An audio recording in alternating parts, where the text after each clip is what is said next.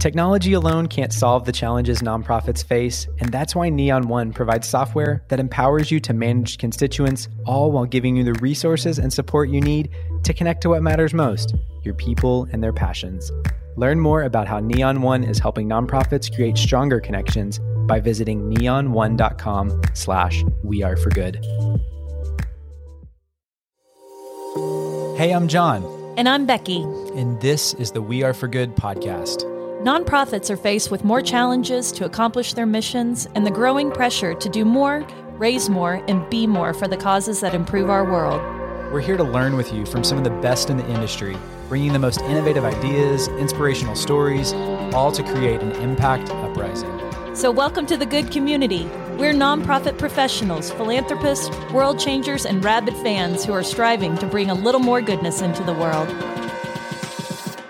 So let's get started. Becky, our friend Mike's in the house. I mean, can we just be completely candid here and say that the reason we love having guests on the Friday series is just so we can hang out with our favorite people like Mike. So excited that Mike came back. If you don't know Mike Dirksen, go back and you just need to follow him. Let me just put that out there. Yeah. He's the founder and CEO of Build Good.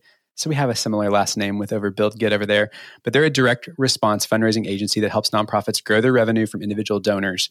That's the textbook definition of what you get. But when you talk to Mike, when you get to know Mike, holy smokes, he is about building community around giving. He is about getting us oriented around really doing this really ethically and threading really brilliant storytelling because we understand like there's a greater mission behind this. And he shows up and shares his wisdom on LinkedIn nearly on a daily basis. He has an incredible podcast, the Build Good Fundraising Podcast. Go add that to your queue, subscribe to that. But he also launched another podcast called the Donor Growth Podcast with our good buddy, Louis Dees. So we just got to give him a shout out too. Hey, Louis. But they're just unpacking, like they love this space. There's similar kindred spirits in this. They just love getting more people involved in philanthropy and talking about what are the trends and strategies to really meet this moment. And so his personal mission is to help fundraisers build a career and life that they love. But his most important job is raising his two spirited kiddos with his wife, Janelle, in the Canadian prairies. He's one of our Canadian friends. Mike, get back in this house. So good to see you. Thanks for having me back on. And I just want to say something. I was on here not that long ago. And since then, you guys have blown up. And like from where I sit, the studio you just launched, like the Scaling for Good, your studio project, seeing you keynote for the first time, I just feel like you guys are at the top of your game and you don't even know it. You're just like for people out there who are following you and who are in this community, we're just watching you and just like in awe and just cheering you on. So kudos to you guys for everything you're doing. Cue the waterworks. I know. I don't feel like we deserve your friendship. Accept that. Thank you so much. I mean, I hope you know we feel that way about you. We love just tracking with you and just supporting everything that you're doing. And when we started, mapping out this series, so we asked Mike to come back to the Habits of an Impactful Fundraiser series. Truly, you were one of those names that's like, let's just figure out a place to put Mike because he's got to come teach this stuff. You're so good at distilling down like the habits that really matter and the tools that we can kind of use for our best ability to like do our jobs better and love our jobs. And so that's the tenor of this conversation. We asked Mike specifically today, because you could talk about a lot of things, but the habits of an impactful annual giving officer. And so let's just lead straight in there because we don't even know if that's the right title, but we know annual giving is a component that every evolved development shop is going to have. It's people that are chasing the base, And so we like to kick off this conversation asking the right bigger questions. So if you're, annual giving is in your purview, not getting into the tactics, what's the bigger right question to ask about how you show up to do your job in a really impactful way? Yeah. So the way that I would like to frame this conversation is looking at it through the lens of the two most important things that matter, that will make the biggest difference in your annual giving. Number one, it's the quality of your business decisions. So business decisions are, how are we going to find new donors? How are we going to keep those new donors? How are we going to lead those donors toward greater generosity? How are we going to lead those donors to greater involvement? And how are we going to fund the entire pipeline from first-time giver to legacy leaver, right? Because oftentimes we just split that out. We're like, how can we get the next event to be more successful than the last? How can we get more major donors? How can we optimize our subject lines so more people open our emails? By the way, I love that stuff. I love so like cool. the optimizing you do love stuff. It. But and you're great at it. It's just this small piece of this larger strategy, which is like, how are we going to like resource our shop to actually look at the entire pipeline and fund it from first-time giver to legacy leaver, right? And that's the quality of our business decisions. And then number two, the second thing that will make the greatest difference in your fundraising, and this is a point of view, it's the strength of our relationships with our donors. And now we all talk about like fundraising as a relationship business, right? But like, what does a relationship look like? It's not 12 months.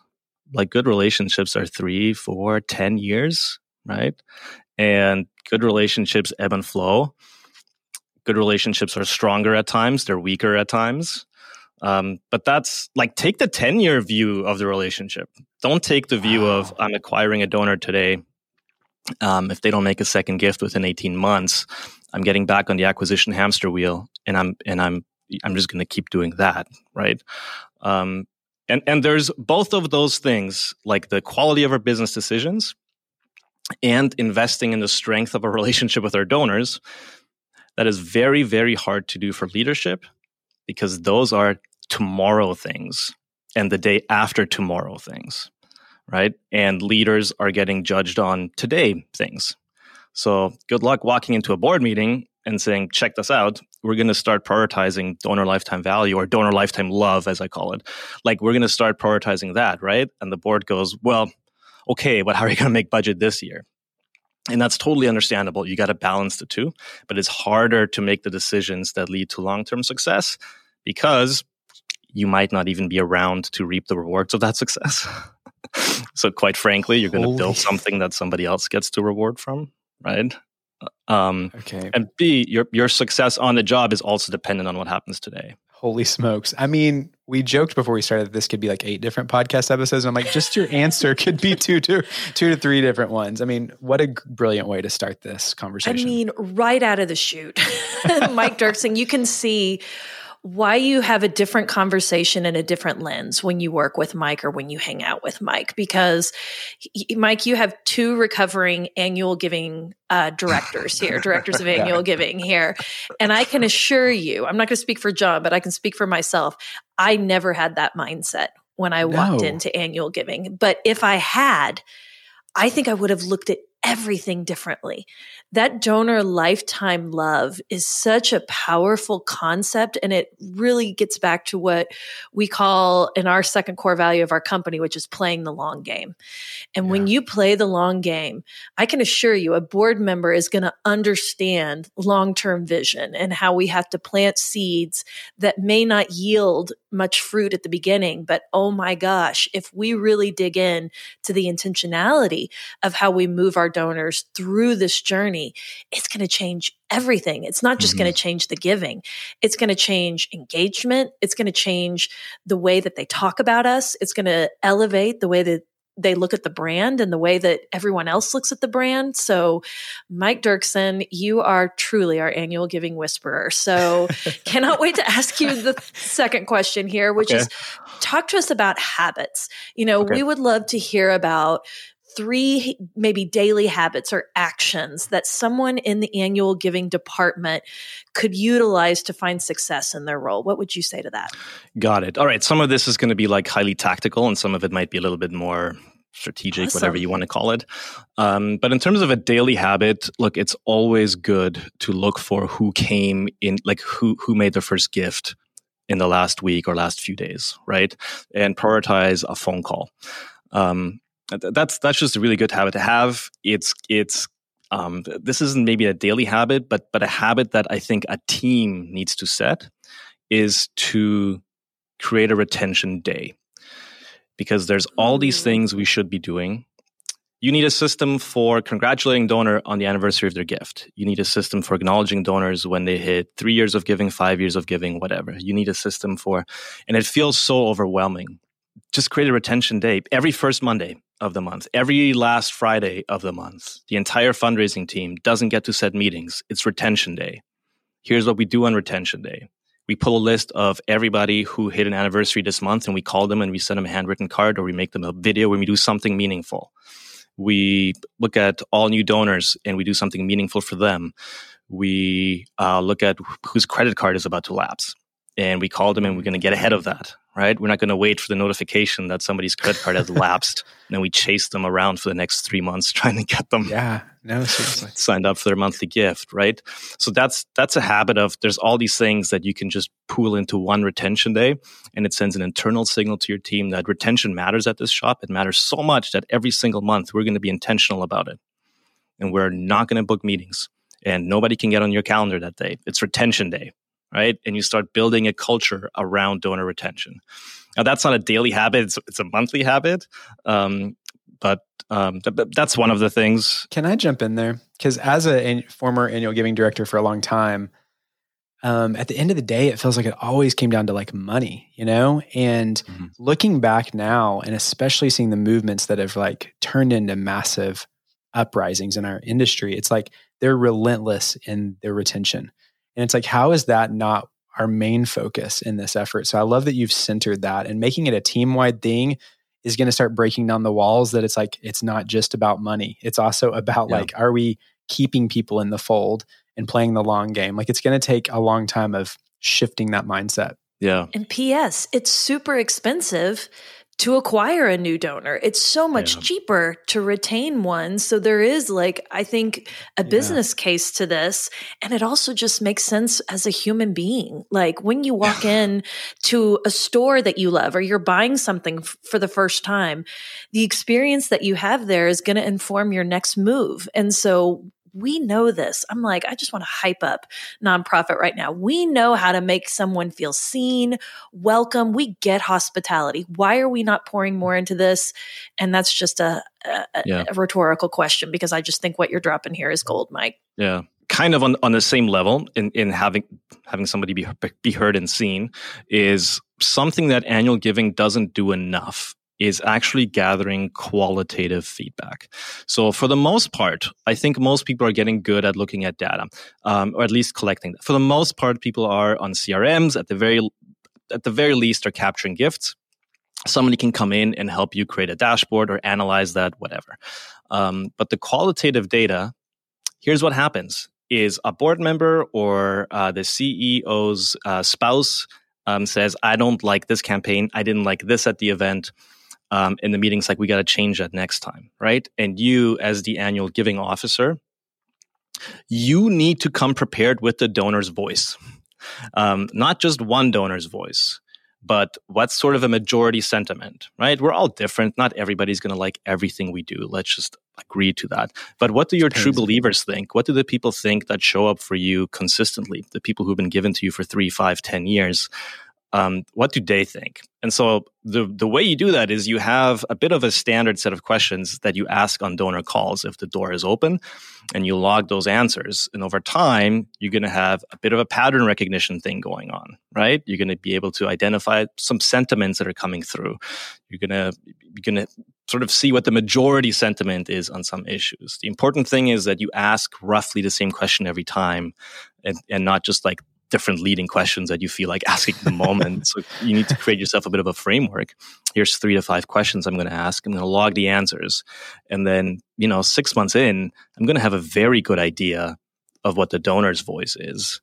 And that's going to influence how I go about my fundraising and how I represent the donor at the team meeting. Because I'm going to put an empty chair on that board table, and I'm going to say, like, that's the supporter sitting there. Right? Like, we're going to respect that. They're in here too. We can also put a chair for the people we're serving. Like, put these, like, the people who need to be at the table but who aren't, at the very least, if they can't be there, put an empty chair there and reference to that chair and be like, they're in the room, so we need to talk about their voice as well. The inclusive approach of that, the visual of doing something like that. John, can you even imagine how that would shift viewpoints and culture to approach it that way? Mike, I love it too, because it's the next question is, why are they not here? Like, why do we not prioritize that? But drawing attention to it, Yes, to all of this, Mike. I'll add one more habit. It can be daily, it can be weekly, whatever. But you got to be. This is an ongoing thing. You got to be a student of the game. John, you talk about this, about how you and Becky built We Are for Good on a recent podcast, right? You got to be a student of the game, and the game's been afoot for a very long time. So you've got a few tools that you're going to use when you work in individual giving, not just for fundraising, but also, again, to have the donor voice present. And the greatest tool you're going to have is storytelling all around, right? Preach it. And that game's been going on since 300 years before Christ. Like Aristotle wrote Poetics 300 years before Christ. And it's basically about how to tell a good story. And we still use those same concepts today. We're sitting on a body of knowledge that has been very well researched, tested, proven. It is changing. I am not one to say, we should do the way things have always been done. But one thing that doesn't change as fast is human psychology. And so persuasion and storytelling, your tools are going to change, your approach is going to change. Thank goodness we're more honest and ethical and transparent about the way we tell stories. But the way the human brain gets sucked into a story, and the way the human brain can start to relate a lot better with a point of view if it's told through a story, that hasn't changed in forever. So be a student of that game and learn it well. It's going to serve you. You know what? Even if you don't work in fundraising a few years from now, hopefully you do. It's a noble and beautiful profession. But even if you have other plans, that's one skill that you can't ever be good enough at. It's going to serve you well in every single job in life. I couldn't agree more with you. And I just have to add on to that. If you can tell the story of the base well, not just your top of your pyramid, then people are going to see themselves in the base. It serves not only the person who's being profiled, and we'll always throw in there, you tell that story with dignity. An ethical storytelling approach is always going to serve everyone best, but it's going to allow other people to see themselves through the struggle and the uplift of the person that you are profiling. So start with the stories of the base. And if you're going in and asking these questions, you're going to get those stories already. Yeah. So be a keen listener and use it. Just keep recycling it in those stories in. It's going to help you. Your content creator or your marketer is going to love you. Yes, I'm eating up every bit of this, Mike. You just get us. Thank you for just being so evolved. You also give me validation for, sometimes we go this way instead of data, we can hang in the storytelling really easily, that we have to get pulled around in the data. And sometimes we talk about that as like, we love data, but we also love trusting our gut of like seeing what people are saying. And I think like the culture aspect of getting people to talk and pulling out the why and getting to be part of that conversation, also like what kind of uplift does that give your team? I think as they get to be experiencing that.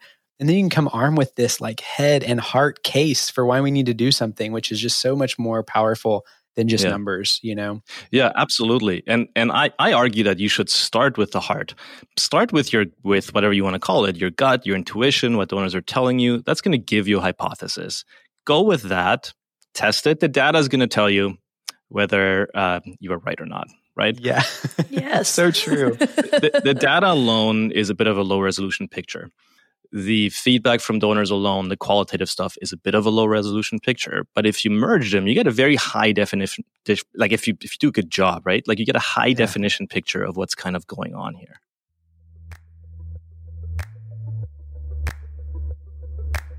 Taking a quick pause from today's episode to thank our sponsor, who also happens to be one of our favorite companies, Virtuous.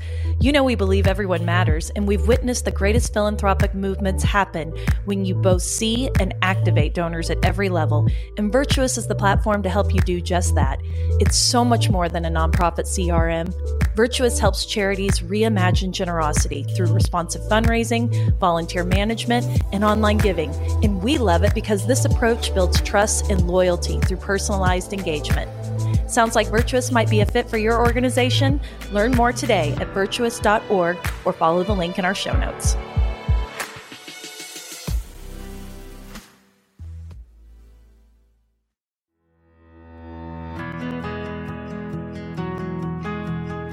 Hey friends, meet our new partner, Gravity. Gravity provides an ecosystem of products to energize, mobilize, and steward your network of believers. One of its products is Community, your force for digital member communities. You know we believe community is everything, and Gravity's Community is designed to help take your organization's community engagement virtual and make members feel welcome and connected anytime, anywhere. With its video-first platform, your community can have access to state-of-the-art virtual networking experiences with a personalized feed, a directory to connect with peers, and virtual events, all in one place. The Coca-Cola Scholars Foundation is a great example of a community customer who uses the platform to connect, give back, and expand their scholar and alumni network. Its community platform allows members to connect by networking with fellow members and alumni to build relationships and mentorships. Learn how Gravity's community engages employees and in return keeps them happy, involved, enriched, and motivated. Learn more at gravity.com. That's Gravity, GRAVYTY.com. Now let's get back to this feel-good conversation.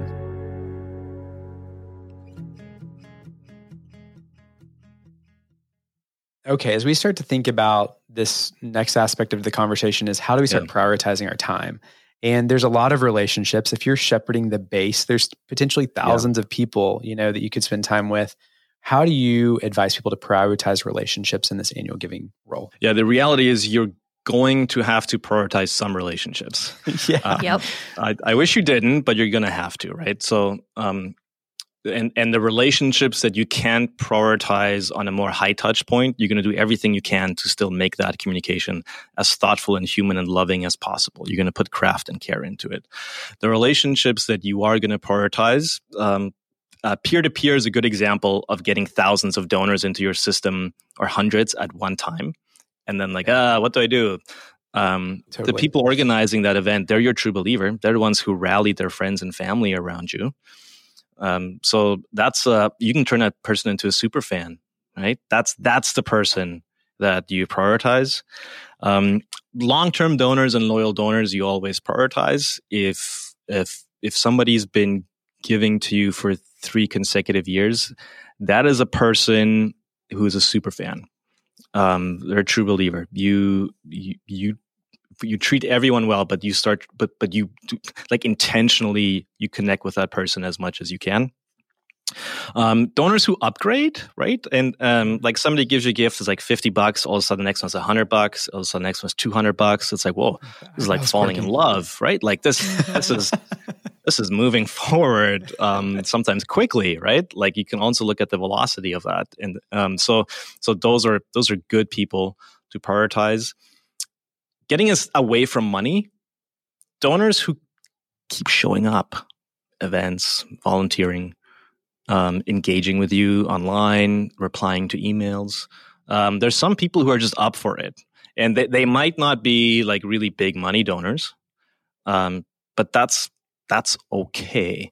It's not necessarily about getting that big check, right? It's first time giver to legacy leaver. That's what we're talking about. So we prioritize that relationship. And then another one is internal relationships.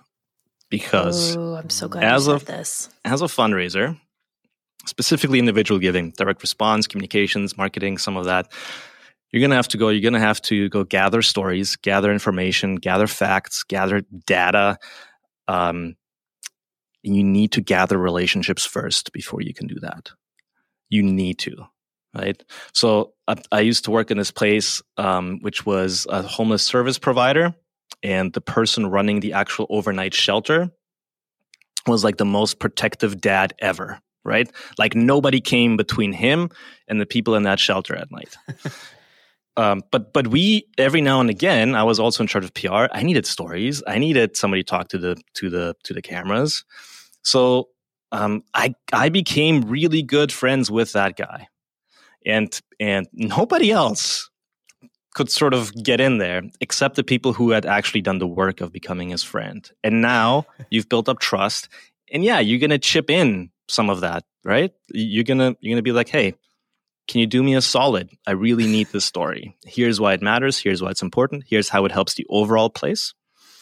And by the way, I know that this is out of your wheelhouse, but if a friend's asking that of you, it's a lot harder to say no. It's a lot easier to say yes than if just a colleague is asking you who hasn't invested in that relationship, right?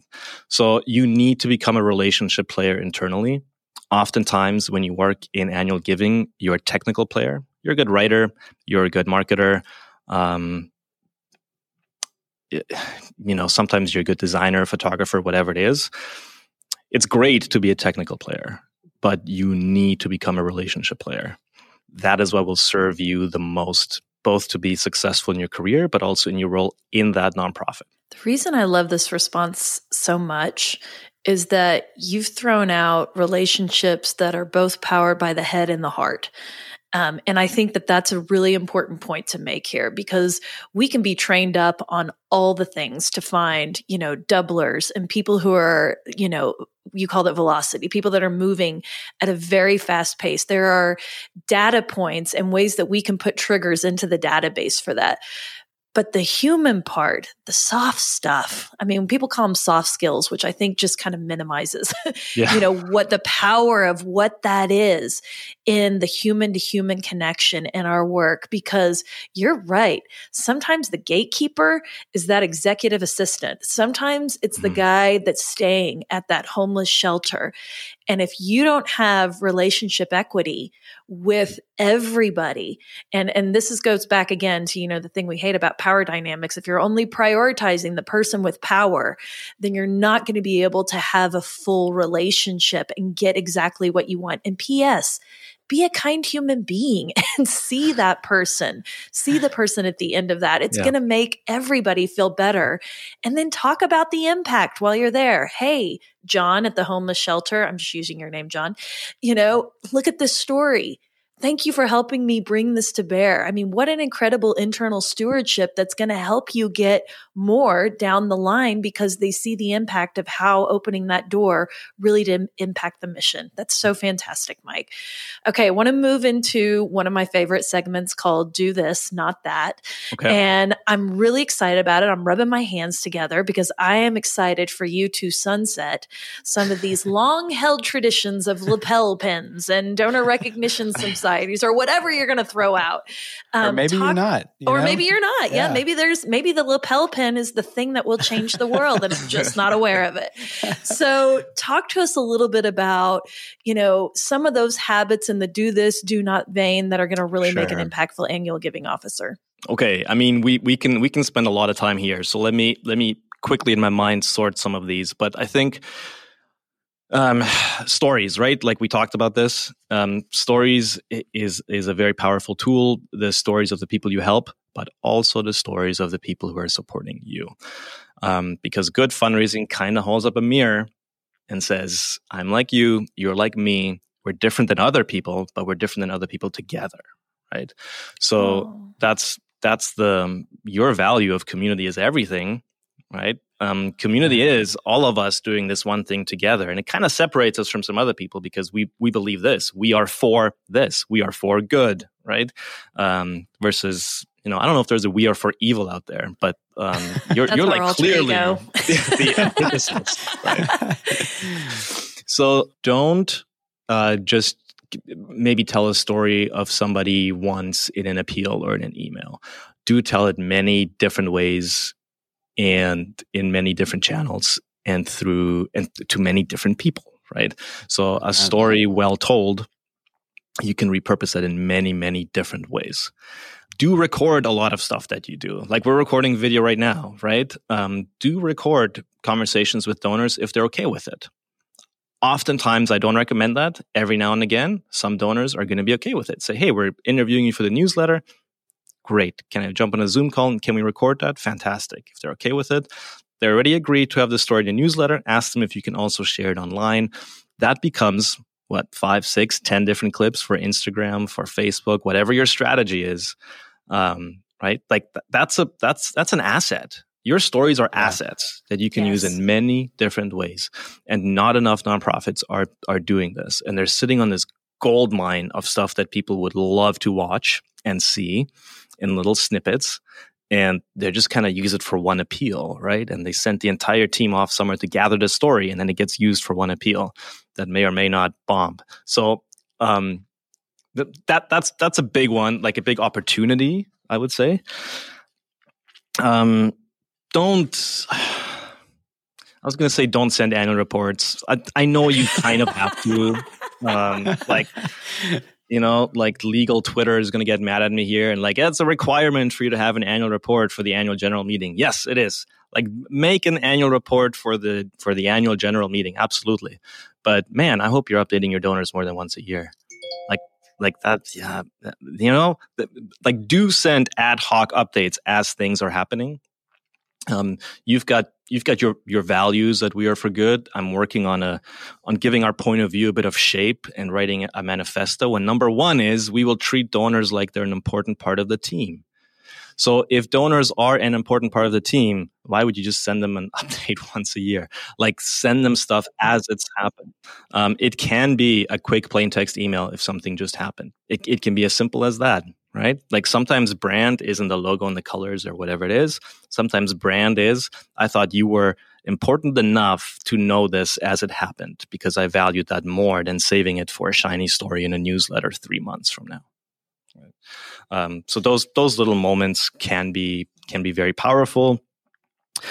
Don't take attribution too seriously. Now, I'm saying I know all the other direct response marketers are gonna disown me right now, but here's what I mean. Just hear me out. You're safe here. You're safe here. Say it. Attribution is often wrong. And it's not always the correct story. And we can put too much stock into attribution. Now, some people measure last step attribution, how the gift came in. Some people measure multi-step attribution, which is a little bit harder. That's a better way of doing it. You should definitely measure attribution, but weigh that with what you know about your donors. Weigh that with the qualitative stuff. This is what we're talking about, like data and gut, right? Yeah. I give you an example of this. We used to write a weekly column in the newspaper about homelessness. And we wrote it for the CEO. It ran every single week. It ran for 3 years. There was a person in the community whose husband had a big business. He had sold the business. He passed away. Every fundraiser in town, like, this, like, everybody knows when these things happen, right? Yep. And so, of course, she's getting all these calls from fundraisers. And our major gift fundraiser was prospecting. He gets a call. He gets a meeting. In the meeting, she tells him, "Oh, I know who you are. I've been reading your CEO's column for years." So he gets the meeting. The meeting goes well. So he gets a second meeting. This time brings the CEO with him. The CEO closes a $1 million gift. So who gets the attribution? The CEO thinks he got it. Like, I closed that gift in that meeting. I got the $1 million. The major gifts officer thinks it's his. I prospected. I knew when to ask at the right time. And me writing the column, I think, oh, that was mine. She told you that she'd been reading the column for 3 years, and that's why you got the meeting. Now, of course, the answer is all three sort of get the attribution, right? Yeah. It's hard to be like this, write more columns. It's working. Yes, and get more meetings with people. It's working. Yes, and involve the CEO in the meetings because clearly people like him, right? Like, it's all three of those that are working in concert. And it's every note that kind of gets hit at a different time, at the right time, sometimes at the wrong time. It creates a symphony, and then it works. And attribution isn't always good at telling the full story. And so you might over-invest in something that isn't actually driving the behavior, or you might underinvest in something that is contributing to the behavior, right? So it's awesome. like the phone calls we talked about, like donor lifetime love. How do you quantify that a phone call is actually going to make a difference? You think it will. It's the right thing to do. Certainly, you would treat a good friend that way. But it's going to be hard for you to show that in attribution, that every single phone call made a certain difference. Together, it all adds up. Yeah. Oh, this is great. I mean, because in the old days, we called like multi-channel. And then I remember there was like this omni-channel. And it's like everything is omni now because you're getting all these influences at all the same time. So I just think this idea of like development's a team sport. This is clearly a team sport. How do we raise that banner and celebrate together? It's a much more inclusive way to go about it too. So, okay, I think this is a great lead into talking specifically about KPIs. And there's a lot of metrics, and Lord knows y'all love to break these down and talk about them, which I'm glad because Thank you for doing that. Thank you for on our behalf. That. Yes.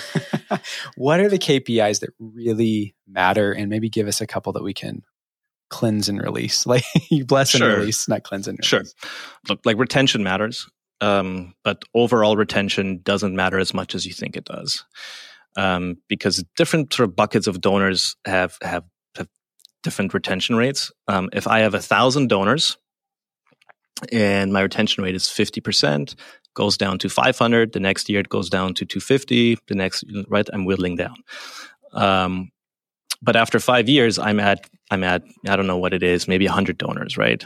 But if I start with 10 donors and I have a 80% retention rate, year 2 I'm on 8, and then like it goes down quicker. Like the retention rate looks like it's high, but I don't have that many donors to begin with, right?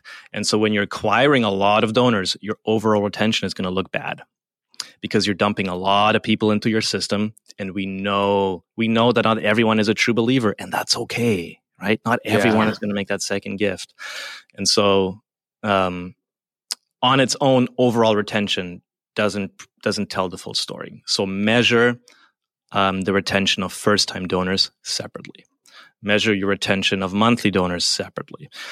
Create these buckets that you're measuring separately and comparing year over year, not the entire file year over year, because it's not going to be that great of a representation of what's actually going on in your file, and you might make the wrong decisions. Mike, how do you, as you start to look at that data, do you find it helpful to look at some of the national reports that go into the fundraising effectiveness aspect, or is it really matter just like your particular file and just like how it's either going, and how do you kind of balance the two? So many voices in our heads. I love those reports, right? I love the fundraising effectiveness project. I like everything that a lot of CRMs are doing, great reports. I am skeptical that we should be using those reports as internal benchmarks and saying we're doing good or we're doing bad. I think we should look at them to round out the picture, to have an idea what's going on. But they're an aggregate of a lot of different types of nonprofits. It's not a peer-to-peer comparison. If you're a university, it's going to be very different than social services. If you're a dog shelter down the street, it's going to be very different than UNICEF. So it's hard to look at those reports and I think actually make meaningful decisions about your fundraising. I think that should be part of your analysis. I would put a lot more weight on your own data. Like it's you versus you out here. How did you do last year, and try to improve on that? And you do that enough times, and you're going to end up on the positive end of all those benchmarks. You're going to end up beating them, right? That's the way that we see it, at least. Thank you for saying that. And I also think it's just like what you're saying has such resonance, and like you cannot compare apples to oranges. And I think it's so smart to even break out the metrics of your annual giving donors, because if you lump them all in, it's going to have a mishmash approach to it. And I think this is why data is so important, and we just do not put enough emphasis on it, because if we're watching how people move, we know that first-time donors might be a little slower, to come along because they're not as familiar with us as somebody who's been giving to us for 30 years.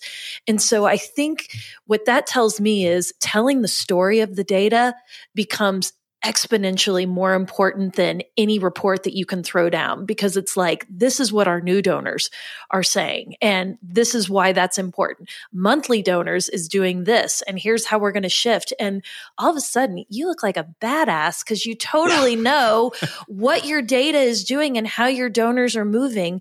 And if you can point to the engagement part of it, in addition to the financial part, that is how you change the way that volunteers, board members, execs, bean counters, the whole group look at the way that we're fostering these relationships. So excellent, great point. The last metric I want to throw out there, it's good. It's a little bit, it doesn't often get measured, and it's the reply rate to your emails.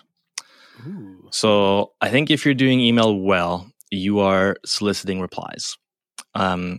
Email doesn't have to be the newslettery type of email all the time. You should be doing a lot of, like I said, ad hoc updates, little things here and there, short emails. Get donors used to opening your email. It's going to be 3 to 4 sentences, and it's going to be a short little update for me, right? And every now and again, you should be asking, hey, what do you think? Or, hey, I've got some more pictures. Do you want to see them? Or, hey, would you like me to send you an update when this thing actually happens? And then just look at the reply rate, because you want to generate a conversation. You really want, like the community building thing, you want to get people engaged.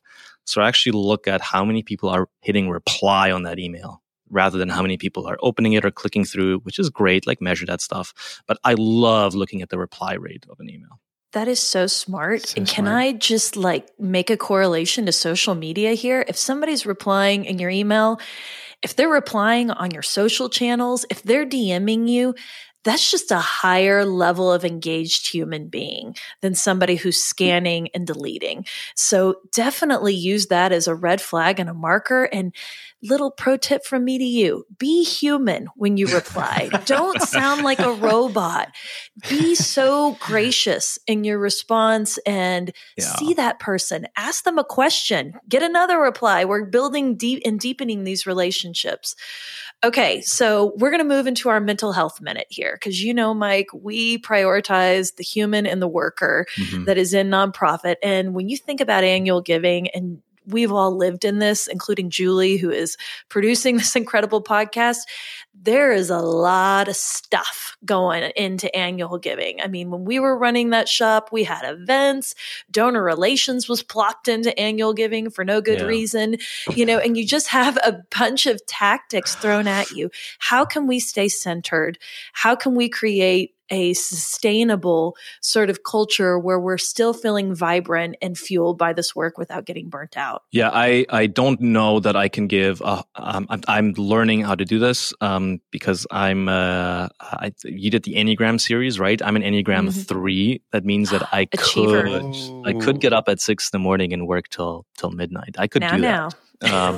I don't, but the work-life balance is hard to find. A few things that I would start with, my Calendly is set to 50-minute meetings, not 60-minute meetings, right? So you're going to book a meeting, it's going to be 50 minutes or 45. That gives you 10-minute buffer between calls.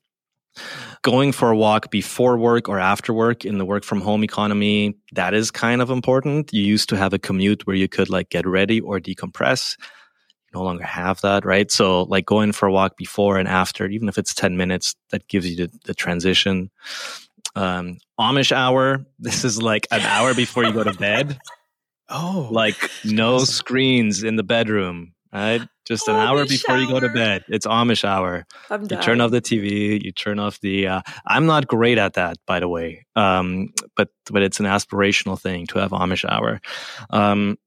We do summer Fridays. I know not everybody can do that, giving your staff off on Fridays. But in this, when it's not the summer, like right now, we try to do no meeting Fridays. So at least there's one day a week where there's no meetings.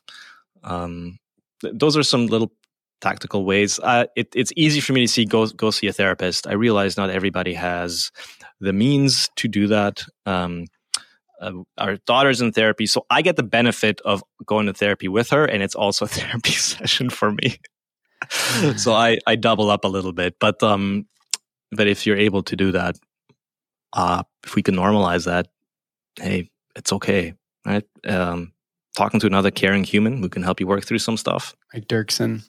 We're so glad you came over to our house to hang out. Yes, you have a permanent bedroom over here. Yeah. Just hang out at our house. I'm sitting here marveling at the fact that you're like, I don't really know what to do. And those were 4 incredible examples. And I have literally never thought in the 2 years I've been doing We Are for Good that I need some decompression time before and after we start, because that's a really, really great centering tactic. Thank you, Mike. Let's shout out to our team member, Caitlin, who came up with that. So way to go, Caitlin. Keep bringing those great ideas up to the fray. Hey, speaking of your team, let's round out by connecting all the ways that y'all show up. You personally show up, but also your team at Build Good shows up.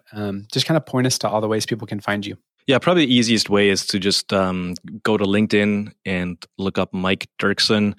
You could look up Build Good on LinkedIn, but we haven't really invested in the corporate page too much. Just a matter of focus again. But that's an easy way to get connected. There's the Build Good fundraising podcast. It's sort of an entryway into everything we do, and of course, buildgood.com. Those are sort of the three ways, the easiest ways to find us. And hey, when you reach out to Mike on LinkedIn, like tell him in the messages, like what this conversation meant. Because I think all of us just love whenever we can connect on what's the kind of the common thread that brought us together. So do that. And I'll just throw we're going to put into the show notes Mike's episode on the We Are For Good podcast a couple months ago. It's episode 253. And I will tell you, if you love this conversation, you will love Mike's conversation. I want to say it was John's favorite of that season that we noted. And it changed everything about the way we looked at direct mail. So please come find Mike. He's so knowledgeable, and add on that he's like one of the greatest humans and fathers ever.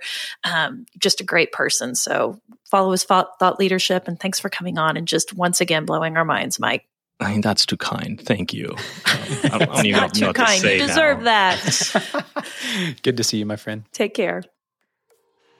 Hey friends, thanks so much for being here. Did you know we create a landing page for each podcast episode with helpful links, freebies, and even shareable graphics? Be sure to check it out at the link in this episode's description.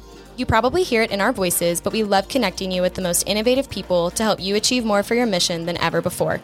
We'd love for you to join our good community. It's free, and you can think of it as the after party to each podcast episode. You can sign up today at weareforgood.com/hello. One more thing, if you loved what you heard today, would you mind leaving us a podcast rating and review? It means the world to us, and your support helps more people find our community. Thanks, friends. I'm our producer, Julie Comfer, and our theme song is Sunray by Remy Borsboom.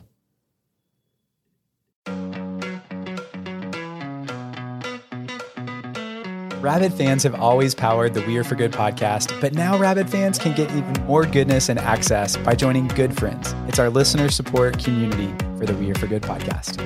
Good Friends comes with perks, exclusive episodes with John and I, including the Good Brief, our new monthly cliff notes of the greatest takeaways and lessons learned from that month, and exclusive AMA episodes where we answer your burning questions and tap our community of experts. Join now or learn more at weareforgood.com/friends. We can't wait to see you inside. That's weareforgood.com/friends.